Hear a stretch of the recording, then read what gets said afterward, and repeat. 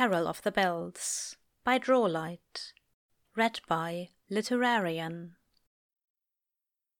Chapter 1. December 1st. Mistletoe. A bookshop in Soho, London, 2019. What are you doing? Crowley gestures wildly with his glass, collapsing against the overstuffed sofa. Aziraphale asks, standing in the doorway to the shop, reaching upward and frowning. Well, what does it look like, my dear? It looks like you're hanging mistletoe. It looks like you've got a sprig of green-leaved and white-berried mistletoe, and that you're using a miracle to pin it up to your shop door, to tie there with gold ribbon. Crowley swallows.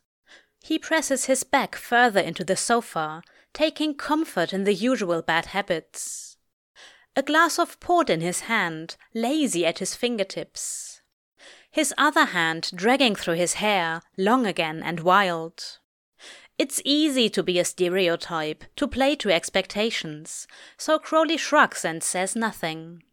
Arches his brow over his dark glasses, curls his mouth into a sardonic smile.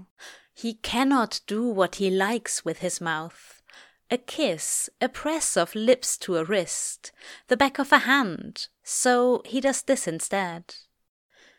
It could be a blameless kiss.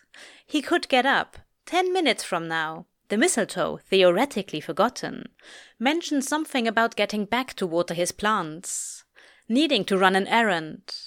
He could say, "Oh, I've left my coat, can you hand it to me?"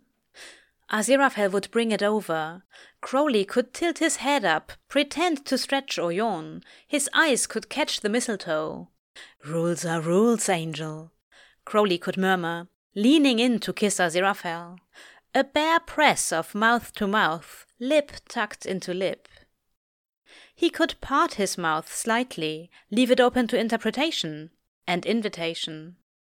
"Come in, Angel. Come on in." Yes, it could be blameless.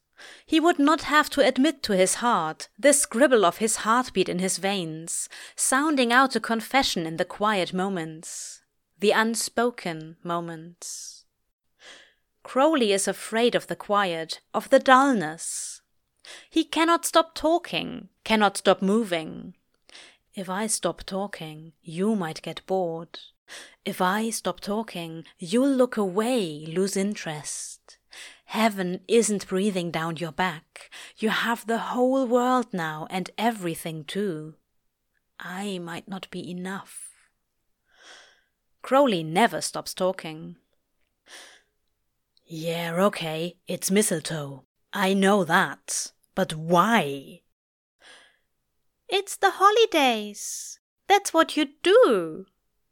Aziraphale pauses. Well, it's what the humans do. So you're just gonna kiss any old bugger that strolls in then, yeah? Oh yeah, sure. Crowley rambles on, pitching his voice to imitate Aziraphale. The Kafkas are over here. Don't you dare think about buying anything. Oh, and by the way, let me plant one on ya. Aziraphale stands back from the door, his hands settled in front of him.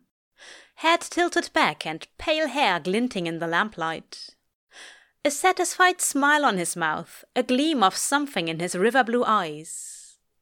He brushes his hands then, shaking the miracle from his fingers.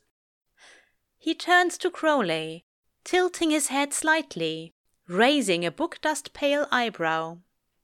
Not any old bugger, I should think, Aziraphale says, smiling.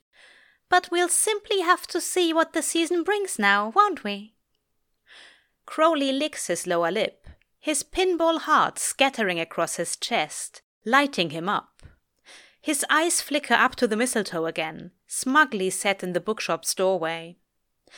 It could be blameless. I could kiss you, and it wouldn't have to mean a thing. If he stops his mouth to kiss Aziraphale, he'd have to be quiet. He would have to stop moving, stop talking. It could be dangerous. You see, one of these days, Crowley's going to make a mistake. He knows his heart is a stretched-out rubber band, ready to snap.